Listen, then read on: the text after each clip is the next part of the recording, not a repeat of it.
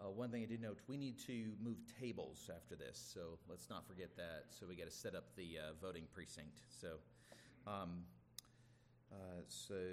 All right, well, we are going to be tonight, let's see here. Tonight we are going to be in the book of Judges. So we're going to be in chapter 3, looking at verses 12 through 30. So verse 12 to just shy of the end of the chapter. You can find our passage on page 202 in the Pew Bible. I will be bring up the scripture on the screen and reading from the English Standard Version. Hear the word of the Lord. And the people of Israel again did what was evil in the sight of the Lord. And the Lord strengthened Eglon, the king of Moab, against Israel, because they had done what was evil in the sight of the Lord. He gathered to himself the Ammonites and the Amalekites and went and defeated Israel. And they took possession of the city of palms. And the people of Israel served Eglon, the king of Moab, 18 years. And then the people of Israel cried out to the Lord. And the Lord raised up for them a deliverer, Ehud, son of Gera, the Benjaminite, a left-handed man. The people of Israel sent tribute by him to Eglon, the king of Moab. And Ehud made for himself a sword with 2 edges, a cubit in length, and he bound it to his right thigh under his clothes. And he presented the tribute to Eglon, king of Moab. Now Eglon was a very fat man, and when Ehud had finished presenting the tribute, he sent away the people who carried the tribute. But he himself turned back at the idols near Gilgal and said, I have a secret message for you, O king. And he commanded, silence! And all his attendants went out from his presence. And Ehud came to him as he was sitting alone in the cool roof chamber. And Ehud said, I have a message from God for you. And he arose from his seat, and Ehud reached with his left hand, took the sword from his right thigh, and thrust it into his belly. And the hilt also went in after the blade, and the fat closed over the blade, for he did not pull the sword out of his belly, and the dung came out.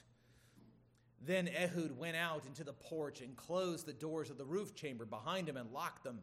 When he had gone, the servants came, and when they saw that the doors of the roof chamber were locked, they thought, surely he is relieving himself in the closet of the cool chamber. And they waited till they were embarrassed. But when he still did not open the doors of the roof chamber, they took the key and opened them, and there lay their lord dead on the floor. Ehud escaped while they delayed, and he passed beyond the idols and escaped to Seirah. When he arrived, he sounded the trumpet in the hill country of Ephraim. And then the people of Israel went down with him from the hill country, and he was their leader. And he said to them, follow after me, for the Lord has given your enemies, the Moabites, into your hand. And so they went down after him and seized the fords of the Jordan against the Moabites, and did not allow anyone to pass over. And they killed at that time about 10,000 of the Moabites, all strong, able-bodied men. Not a man escaped. So Moab was subdued that day under the hand of Israel, and the land had rest for 80 years. Thus ends the reading of God's holy word.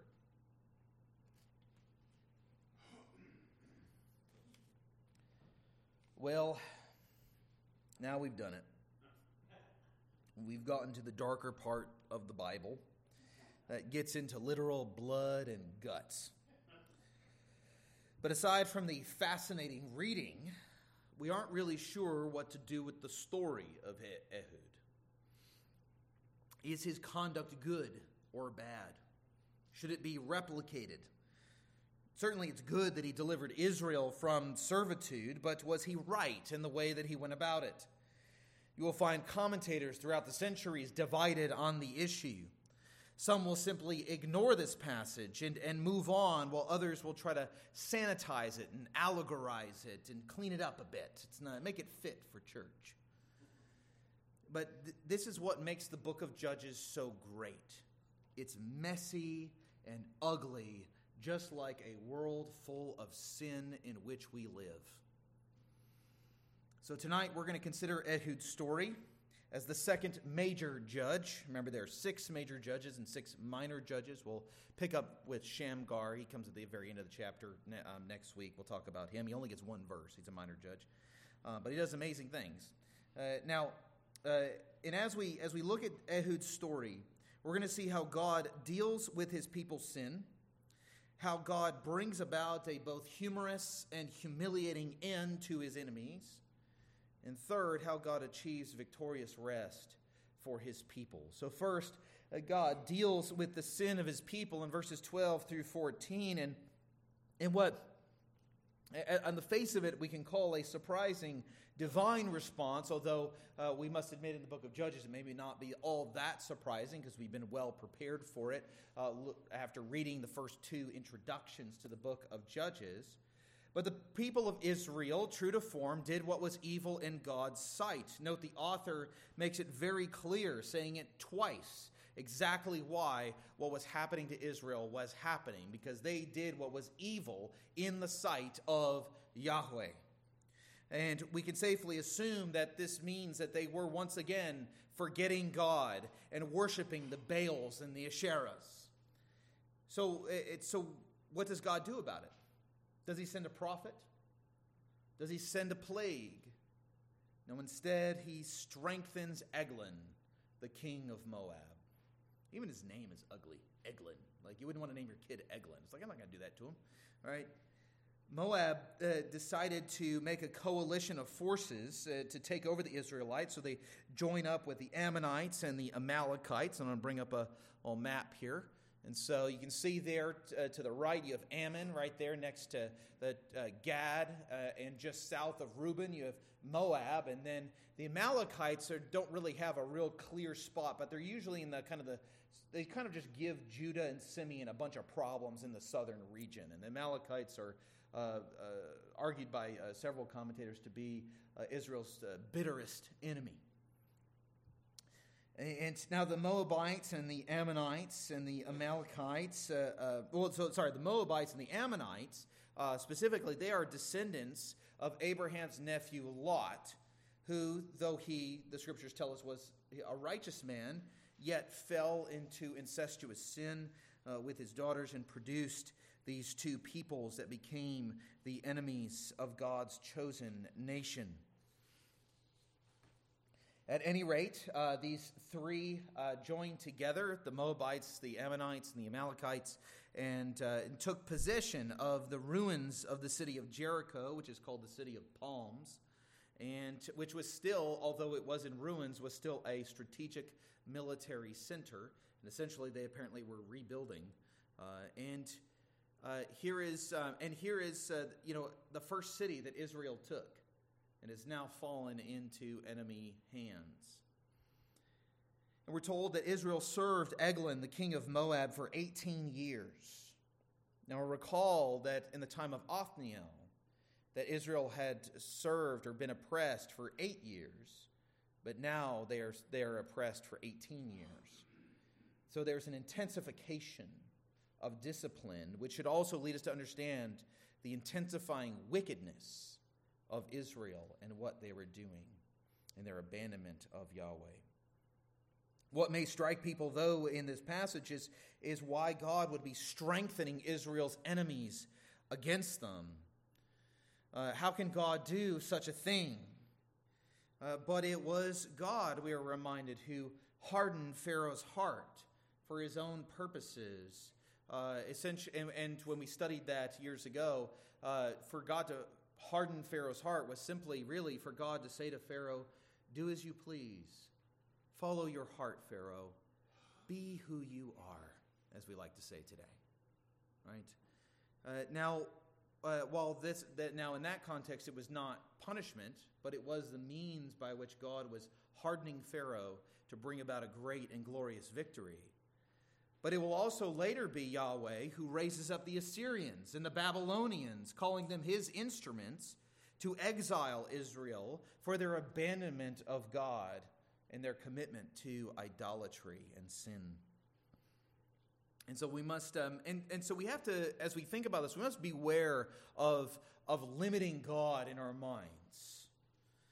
Our God is indeed our Maker and our Redeemer. His love for His people is boundless. It is embodied in His Son, our Lord Jesus Christ, in His death and resurrection, giving us forgiveness and eternal life.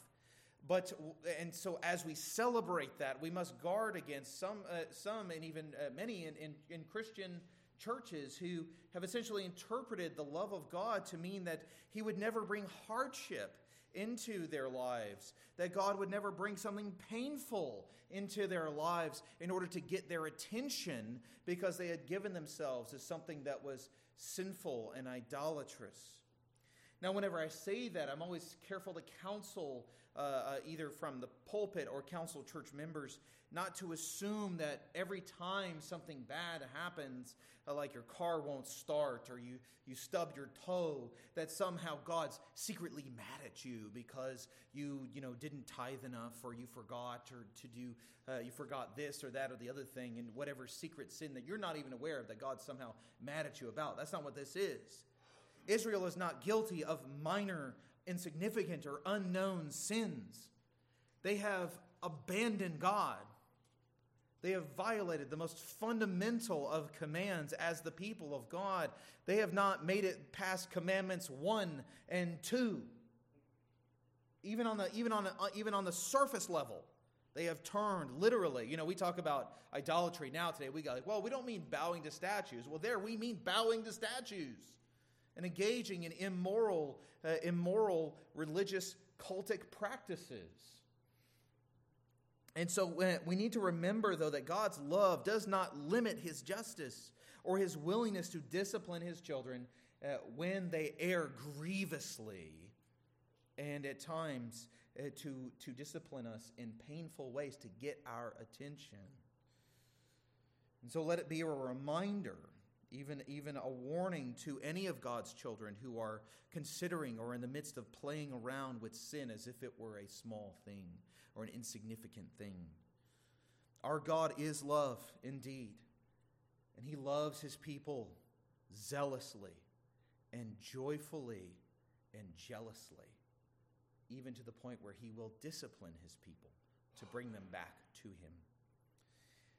And so we must beware of limiting God, but also as we move into the passage, we see a humorous and humiliating end for the enemy, and the enemy of God and the enemy of His people.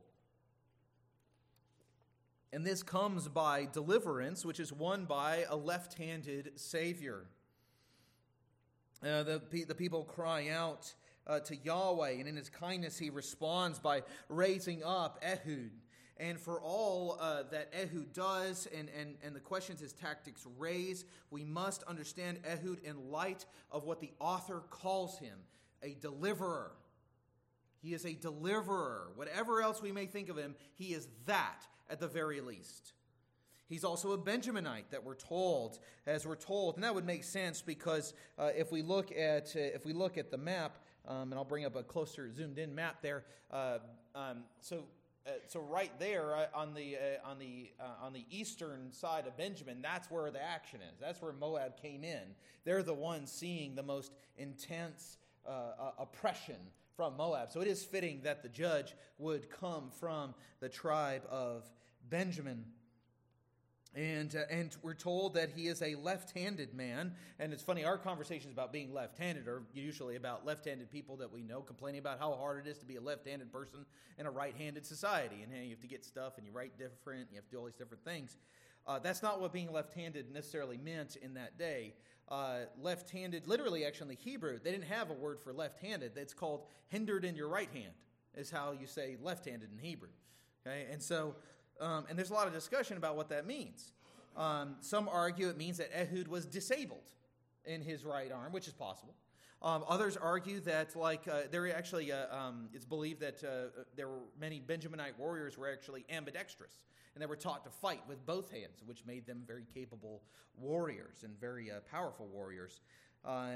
But in the ancient world, being left-handed usually wasn't a compliment. It's usually indicated metaphorically that a person was cunning with a penchant for deception. And Ehud was certainly a cunning man with a plan.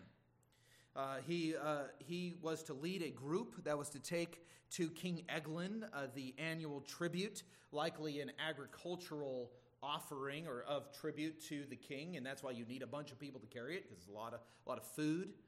And having access to the king, King, it reminds me of kind of the spy movies where they're like, "Oh, let's get an invite to the ball," and so we'll sneak in, kind of that's this kind of undercover that he's doing, and so he, in preparation, we see him in his workshop making a dagger roughly 14 to 18 inches in length, kind of the length of your forearm there, and it didn't have the normal cross piece. It was also double-edged. Most swords of that day were single-edged because you just slashed, but this was a double-edged, and it also didn't have the cross piece, and so this shows you it's an assassin's weapon. It's a stabbing weapon, which is not a standard war weapon in that time. And so Ehud presented himself for his tribute before the king to establish himself in the court. The king knows who he is, and once they completed their tribute, they actually all leave, apparently, including Ehud. They go back. They start heading back, and then they get to a certain point around Gilgal. And once the tribute team has essentially made it safely back across, Ehud, right where apparently some Moabite idols have been set up, he turns back and heads back to go carry out his plan. He returns to the court, claiming to have a message for the king, which we have to admit is not necessarily a lie, right? He just has a message the king doesn't necessarily know that he doesn't want to receive. Now, it was believed in that time that the gods would often warn of political threats and intrigue, and Eglon was probably a very superstitious and paranoid man, worried about assassination plots, and so perhaps this was information about that, or maybe this was information about rebellious Israelites, or a threat from his own court, perhaps. At any rate, Eglon throws caution to the wind and gives Ehud a private audience in his chamber, which apparently was also the place where he would go to relieve himself. And we have to remember that, indoor plumbing was not a thing. And so to have any type of area where you would go relieve yourself, to go do your business, would be understandably complex. And I even have a design of what it's thought to look like up here. Don't worry, there's no people in this one.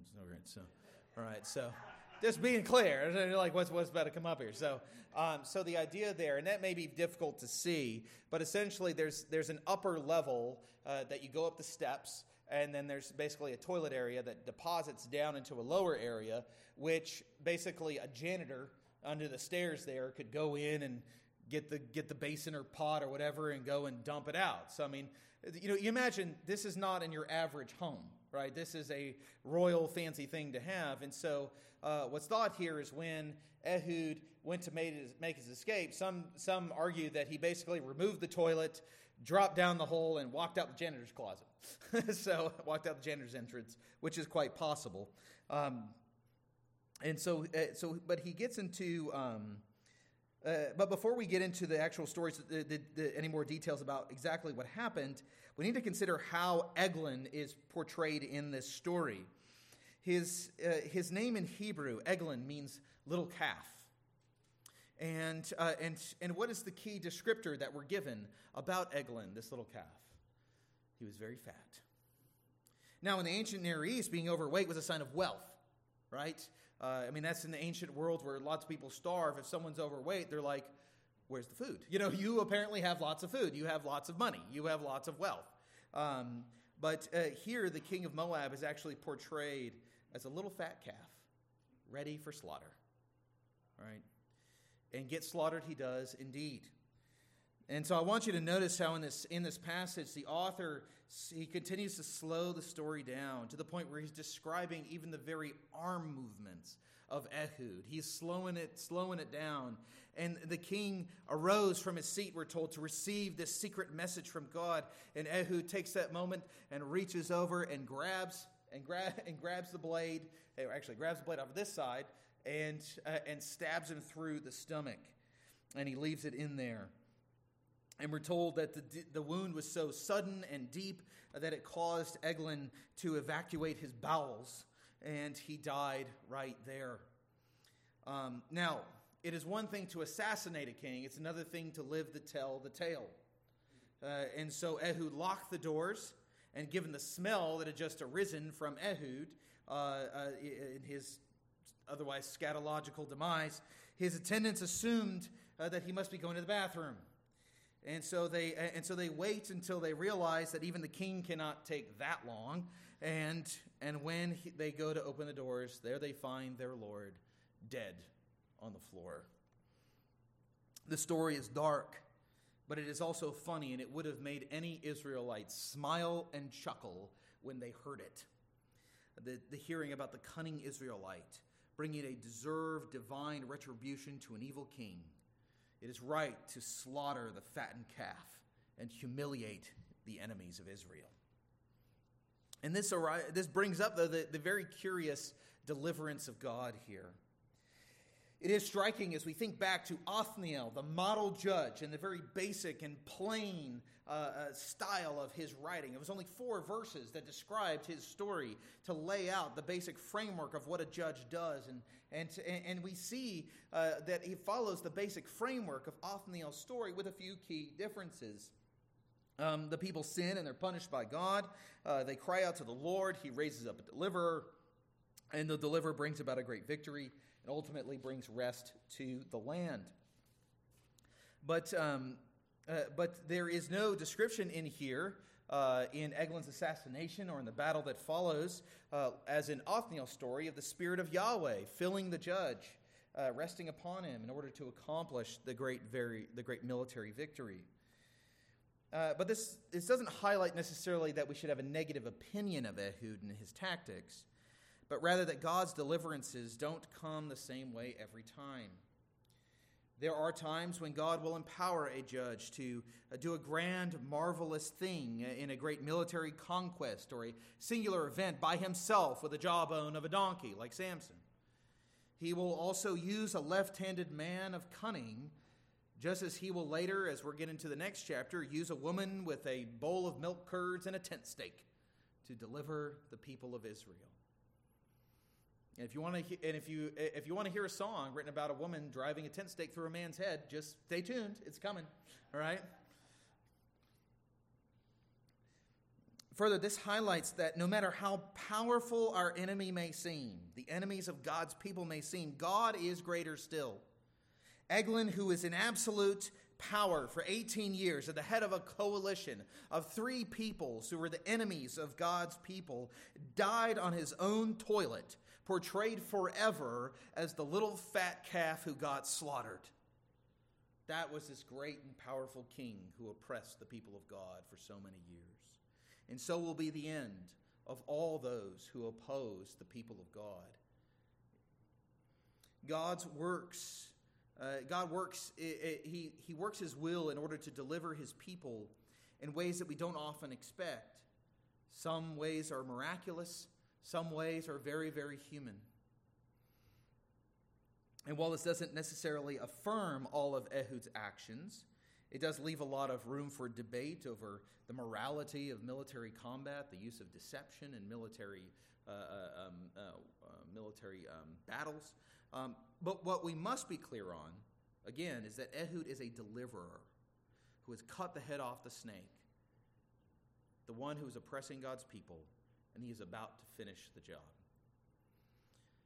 There's an echo here of Ehud in the life of Christ, even in the Gospels, particularly with respect to how unexpected the deliverance that Christ brings is. How unusual the deliverance he brings is. He's not what the Pharisees thought the deliverer would be.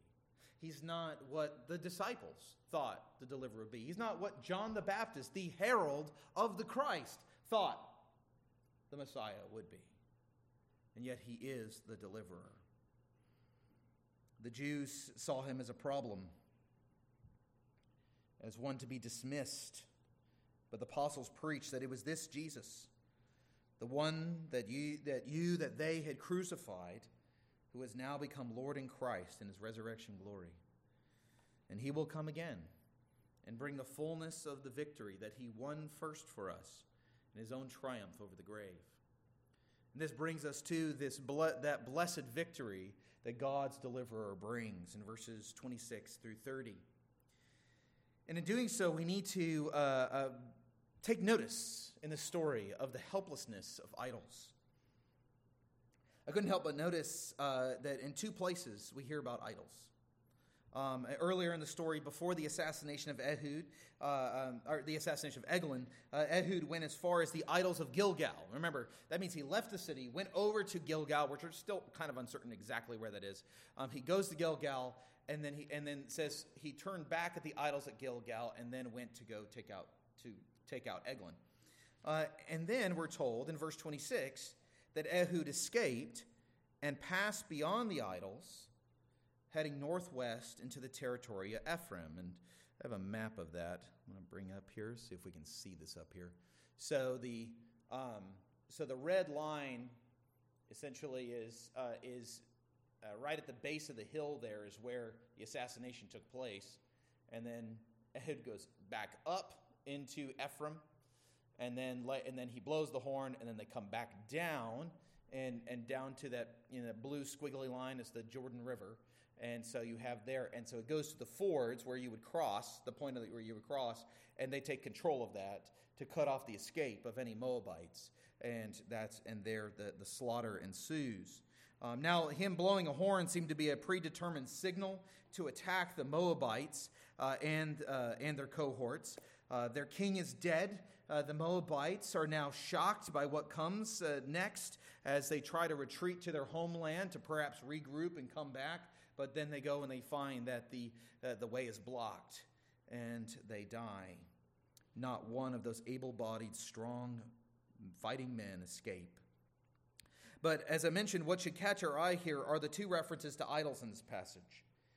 It was in noting that it was the worship of idols that brought Israel into this mess in the first place. But the idols of the gods of Moab, the chief of which were Chemosh, we notice are helpless. They stand helplessly by as their servants are slaughtered. They cannot stop the victory of God. We are reminded here in this passage that idols, whether they're ancient idols or modern idols, they cannot save us. They cannot deliver us. Our modern comforts, material obsessions cannot deliver us from the oppression of sin and the tyranny of death or the sorrows of this life. Our money, our reputation, our possessions, our health are merely, if we worship them, if we bow down to them, we treat them as greater or on equal footing as God, they become as statues of wood and stone when it comes to meeting the needs of our souls and saving us from everlasting sorrow. But Yahweh is the living God, the fountain of life, from whom we drink by the hand of his Son, our Savior. The victory that we have over Satan, death, and the world in Christ's victory. In one day, we are told, he shall come and make that victory full with the final defeat of all evil in the world, especially Satan. And as the book of Revelation shows us, none shall stay his hand. And this leads us not only to that victory that we talked about, but also ultimately to the victorious rest that God gives. The final verse of this passage, verse 30, tells us how the enemies of Israel were subdued and under their hand, and the land was given rest for 80 years. In biblical terms, that's roughly 2 generations. If you think about it, that would stretch back for us back to 1942. Right? That covers a lot of time, a lot of lives, a lot of years. The previous rest, we will note, because remember before we noted that it was 8 years of oppression, then in the second round it becomes 18 years of oppression. And now we have, but the previous rest that was won by Othniel was 40 years. And now the rest that is won is 80 years. And so we see this intensifying of wickedness, intensifying of the oppression, and which requires greater and greater deliverances by the judges, which achieves greater and greater victory and rest. And we can here view the gracious nature of God, because the Israelites have not gotten better. They've gotten worse. God's discipline of them has increased as well. But we note his mercy increases too. There are many Christians who have made a certain mess of their lives. Christians who have sinned against their families, their church, and most certainly their God. But but whoever is in that position, we need to let them and let us remember that God has raised a deliverer who meets our needs in Jesus Christ. It's a deliverer who's unusual in all the ways that Isaiah says that the deliverer will be unusual in chapter 53. That there's nothing physically special about him, very ordinary and plain.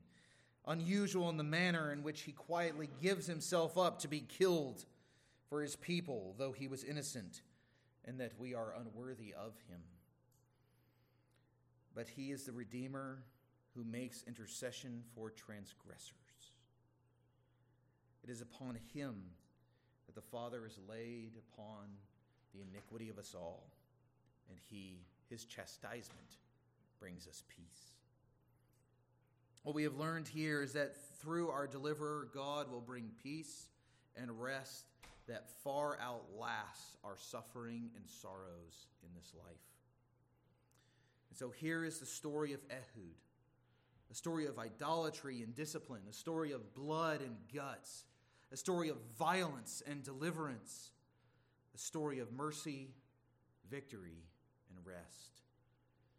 Far from being a story that we should avoid, we actually find it a story for our times, one that warns us against idolatry and comforts us with the mercy of God, which finds us wherever we are in a very, very messy world.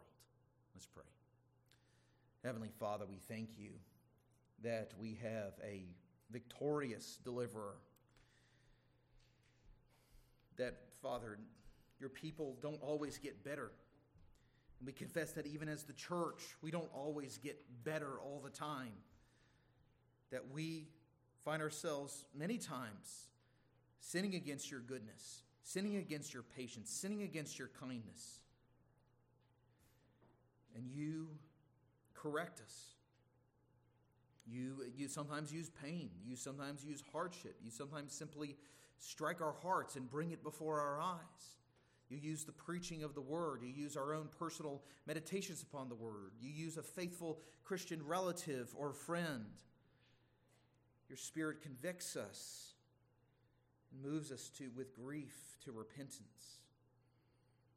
And Father, we pray that you would do that painful work in us should we ever turn away and forget you and worship idols. And Father, we praise you, Lord, for a deliverer who doesn't look exactly how we thought, who acts differently than we thought, who delivers us in ways that we may not expect, but in the end, delivers us by his kindness, his power, and he brings us peace and rest. And so, Father, we pray that we would rejoice not only in the story of Ehud and what you did through him for your people, but in the story of Jesus Christ, the strange deliverer who delivers your people and brings them rest. And we pray this in Jesus' name. Amen.